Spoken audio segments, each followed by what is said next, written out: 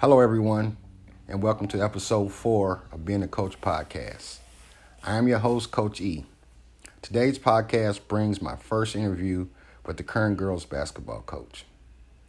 My guest today will be Coach Dennis Coleman of the Central Texas Heat girls basketball program here in Austin, Texas area. In fact, Coach Dennis was my daughter Troy's first club coach. And also, Coach Dennis laid the foundation for the type of basketball player that Troy will become later. The reason why we have so much love and respect for Coach Dennis is because he has made a positive impact on Troy's life on and off the court. And some 10 to 12 years later, he has still been a positive influence on her. Coach Dennis, my brother, welcome to Being a Coach podcast, and thank you for taking to sit down with us today. Okay. I would like to thank you for giving me this opportunity to sit down with you and talk a little basketball and talk about being a coach. And also like to thank you for all the stuff that you have done for not only Troy, but for all the young ladies who have come through your program. So if you're ready to dive into this interview? Yes, sir. Okay, my first question for you, Coach Dennis, is can you give our listeners a little information regarding your background? Well, my background is with the United States Army. I came from Arkansas first. Let me go back to high school. I played high school basketball, played high school football, track, and baseball. But football team, we started a tradition of winning the state championship every year for almost 20 years in the state of Arkansas, McGee High School in McGee, Arkansas, under Coach Gill. And then we transitioned. I went to the military, and I went to college first. I played basketball. Then I left there and I went to the military. And in the military, I went to serve in the war, in the combats. And I came back from the military. And while I was still in the military, I met my wife. My wife brought me here to Central Texas. And then I come back from the military, got a job at IBM. Me and my wife was already working at IBM. I got a job at IBM. I worked at IBM for about 10 years. And during that time is when I met different people here in Central Texas, through churches, through bowling, playing basketball with a lot of friends, colleges, found out a lot of people that I knew at University of Texas, University of Concordia, University of Concordia, St. Edwards. There's a lot of colleges around here. I got to play with a lot of people because of my background of playing ball. I also played basketball in Chicago, Illinois at a college called Truman University. So I got to then transition here to Texas and learn that there was different types of basketball. Because coming out of Chicago, where you can lay a person down, and coming out here to Texas and you couldn't even breathe on them, I had to learn a different method of basketball. So then I learned how to do that and grasped that pretty good. But I used to play against a lot of the top players that was in colleges at that time, even though I was an older man with a family. I still could handle myself out there on the court a little bit. So that's about it. Okay, Coach Dennis, man, that's a lot, man. The military, what branch of the military were you in? I was in the Army. Okay, when you know I played for the Army. Okay, did you have to go into any wars or combats? I went to Desert Storm. Okay. I also went I had a secret clearance. I went into Turkey. I did some missions. Okay. I did some missions out in California, Fort Area in California, where we trained to go different places across the world. And can't talk too much about all that stuff, but we did it. Okay, sir, that's no problem. So would it be a good assessment to say that the military helped you to be disciplined in order to get into coaching?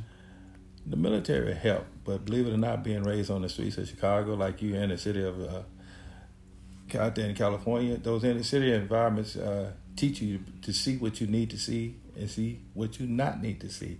Mind your own business and walk with a straight line. And plus, I had a grandmother and I had a mother, and I'm always willing to listen to older people. Yes, sir. And they taught me that my discipline kind of before the military got there. Okay. All right. The second question I have for you, Coach Dennis, is why or what made you decide to get into the coaching profession? What made me decide to get into coaching profession? I didn't want to get into coaching because I knew I was too disciplined. I knew I was too mean.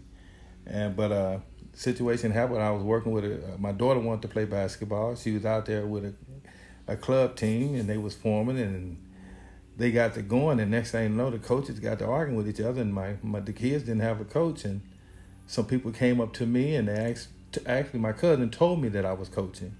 I didn't know it, but her and my wife decided that I was going to become the coach. And from that point, they formed a group, and then they met with two other people out in Hutto and became, at that time they called us the Hutto Heat, but we originally was Central Texas Heat, but they just called us Hutto Heat because we was based out of Hutto.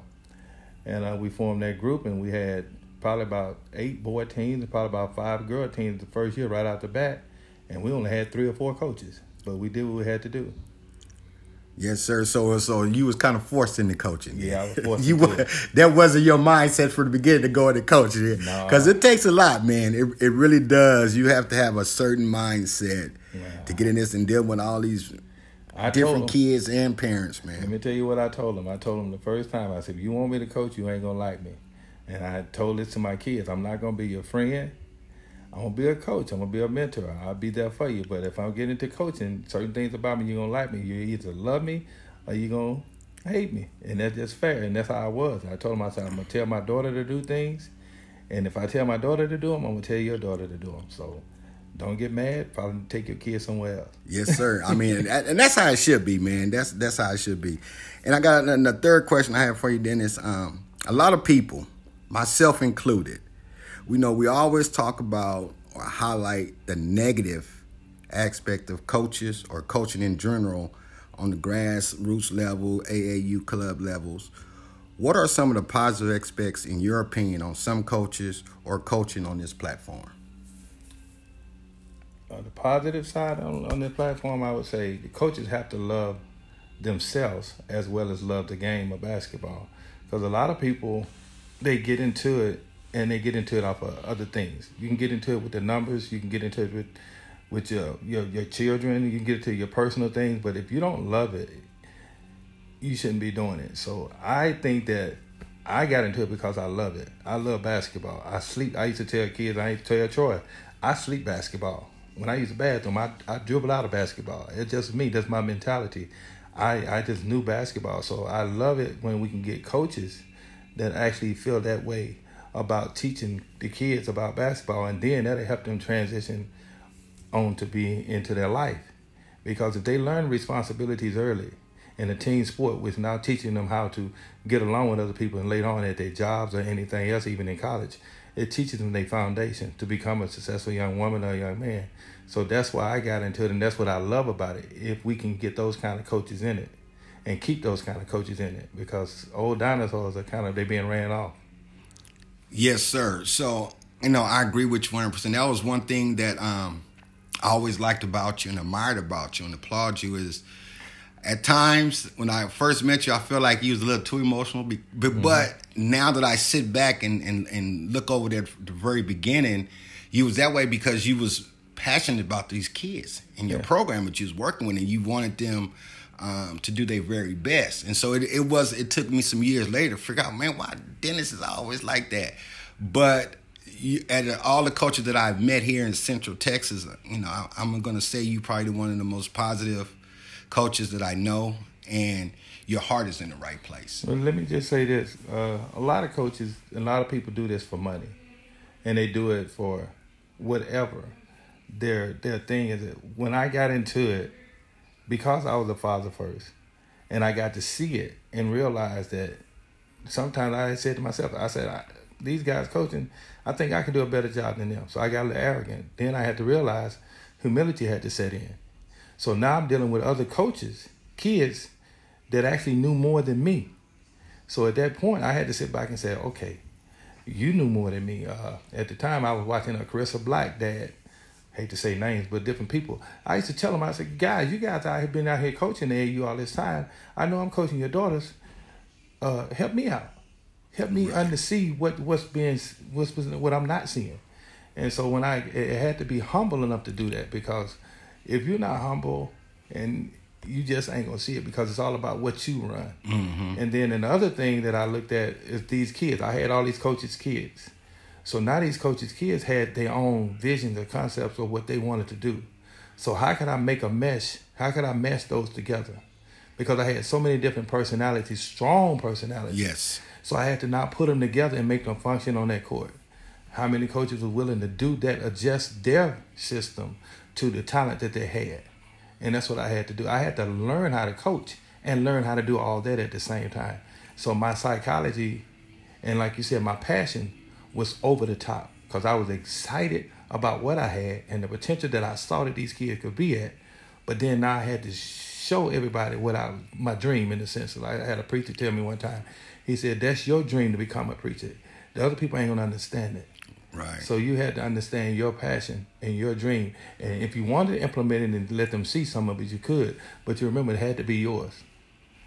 Yes, that's true. And, I think as a former coach, and then a lot of coaches, a lot of us don't like to ask for that help when we need it. And then I remember one of Troy's later team was extremely talented. And I remember one of their coaches was saying that to me, and I said, yeah, I agree, y'all are very talented. I said, but the problem is this, or the question is this: can you coach that talent? Yeah. And a lot of coaches can't do that. They're not humble enough to do it, to accept the talent. Everybody makes it about them, whether Yes, they're sir. the talent or the athlete. Right. That's actually been my biggest downfall. Okay. Being a coach is that I'm humble enough to take a kid with their strengths and try to produce them through that storm and strengthen up their weaknesses. Most coaches have their own sets. Right. And they're going to run their sets. Right. Ain't nothing wrong with that, because, that's the way that's their philosophy. But then those other ones, you got a lot of kids nowadays, this new generation of playing basketball, these kids are free because of some of the coaches like me. They allowed them to grow into their best of who they were. Right. And then in some systems try to change them, but those kids that are free are flourishing.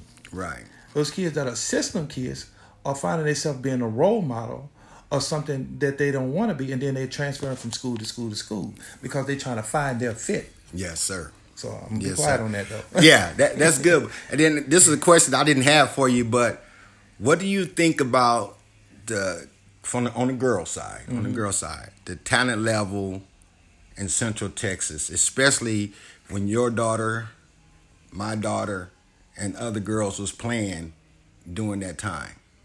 But versus today's talent level. Talent level? I don't know if I would use that. Skill-wise, Okay. I would use skill. See, those kids, back when our daughter was playing, they had to have multiple skills and had to execute multiple things. Okay. Today, these kids, they'll have them do drills, and they can dribble or they can shoot. They're hitting these combination moves, but they're not going anywhere. When I taught kids, and I was even playing with some of the coaches that I used to coach against, if you didn't hit straight line and you didn't hit one move and hit and get by, you was in trouble. Because those defenses are going to collapse on you. But today's game, they didn't change it, so they won't let nobody touch you. So now you're able to do 5 and 6 moves in one spot. But the problem is the conditioning. And this is what people don't understand about this game. This game conditioned for highlights, but it's not conditioned to last. Right. And so that's why a lot of people don't even like me saying that. But I'm still teaching today. I'm coaching at a high school and I'm coaching at AU. Right. But I get these kids and they can do 15 moves in one spot. But I ask them, what did they create? Back in the day, we used to call that wasted dribble. Yes, sir. Today, we look at it, we think, oh, that kid is good. I'm looking at it, I'm kind of cross between both because I'm trying to teach my old and then teach the new. So I try to figure out, how do I navigate through this this game today? So as far as my kids back in the days, I'm going to be biased. those were dogs. These kids today, some of them, they might get mad at me, but I consider them softer because they can't, first thing, when the game get tough in the fourth quarter and the referee allow them to get hit, they can't handle that pressure. Yes. Or either like even in college, when UConn get hit in the mouth, like South Carolina been doing all this year, UConn didn't like that because the game is different. Right. And I love UConn. But the player, Gino is trying to find his players again. He's trying to find those dogs again that can fight through some of the adversity instead of looking up in the stands at their mom, their pop, the coaches, the AAU coaches, and everybody else to come save me, to transfer me to another school to help me out. That's the biggest difference. Okay. And the last question I have for you, Coach D. In episode 1, I talked about being a coach and what it means and our responsibilities as coaches as it relates to our players and making a positive impact on their lives beyond sports. In your opinion, what does it mean being a coach and the responsibility that you share with your kids? Well, ain't none of these kids that I've ever coached I didn't look at as a son or a daughter. So even when they play basketball, we created Nashville Junior. We created a math and science program underneath the basketball thing. And back in even when we wrote our bylaws for this nonprofit, it was about the altruism. It was about reaching out into the community and teaching kids. Basketball to me, back in the day, was a hook to get young kids, like a rapper used to say, Nelly used to say, what about the hook? I had a hook. I had a basketball. Basketball was hooking them in to teach them to be successful young ladies in life. Even I had to modify who I was as a black man teaching these young ladies and showing them that all black men weren't going to go out and beat them or kill them or do different things. So I had to look at things differently. So that's why some people say, I thought he was a minister. I never claimed to be a minister because I'll cuss you out in a minute. But the deal is, yes, sir. I knew my passion. I knew my soul, my spirit. My grandmama used to say I knew my spirit. My spirit was based out of love. So teaching these kids, it came from that generation. And that generation was based out of love. So even when I got basketball, I was hooking them, but I was trying to get them to understand how much some people love them unconditionally anyway, just like their parents. So then as they grew older in life, they still come back because they know that I care. Yes, and sir. I don't mind giving them the shirt off my back, a dime out my pocket. They know that, and so they appreciate that, and they know it's genuine. I had many people over the years question it because they try to figure out what his motive was. Well, the motive's been the same. Here it is 15, 16 years later. Yes, sir. And I'm still doing the same thing. So yeah. Those other people still waiting on me to say that, I knew he was out for the money. Right. Okay. Yeah, well, I can attest to that because I didn't know until just recently. Like Troy, I talked to Troy, and she's like, "Dad, I talked to Coach Dennis." I'm like, "Really?" She said, "Yeah, I talk to Coach Dennis all the time." He was telling me over here down in Louisiana, he know a bunch of people there, and told me to introduce me to these coaches that can help me when I graduated to get jobs and all that stuff. I like, wow, and that is one of the reasons why I wanted to interview you, and I know you're a busy person, and but I truly appreciate you taking the time away from your busy schedule today to be our guest on the Being a Coach podcast. And Dennis, man, like always, man, nothing but the best of luck to you, your family, your program. I have a lot of love for you, man. God bless you. Well, let me just say this because I forgot. You introduced me as Central Texas Heat. Yes. That's where I originally come from. Right. Now I'm with the Austin Defenders. Okay. I can't disrespect that group out there. And I'm also a high school coach at Concordia Lutheran High School here in Central Texas. So, okay. Blessings is still coming, but we keep trying to give back and receive blessing and give blessing. So we still doing what we have to do. Oh, that's a good thing, man. Well, continued success to you, brother. And in conclusion, everybody, I hope you guys enjoyed this episode of Being a Coach. And like always, good luck and God bless to everyone doing positive things with our young men and women today. Episode 5 will be coming after this one. Thank you.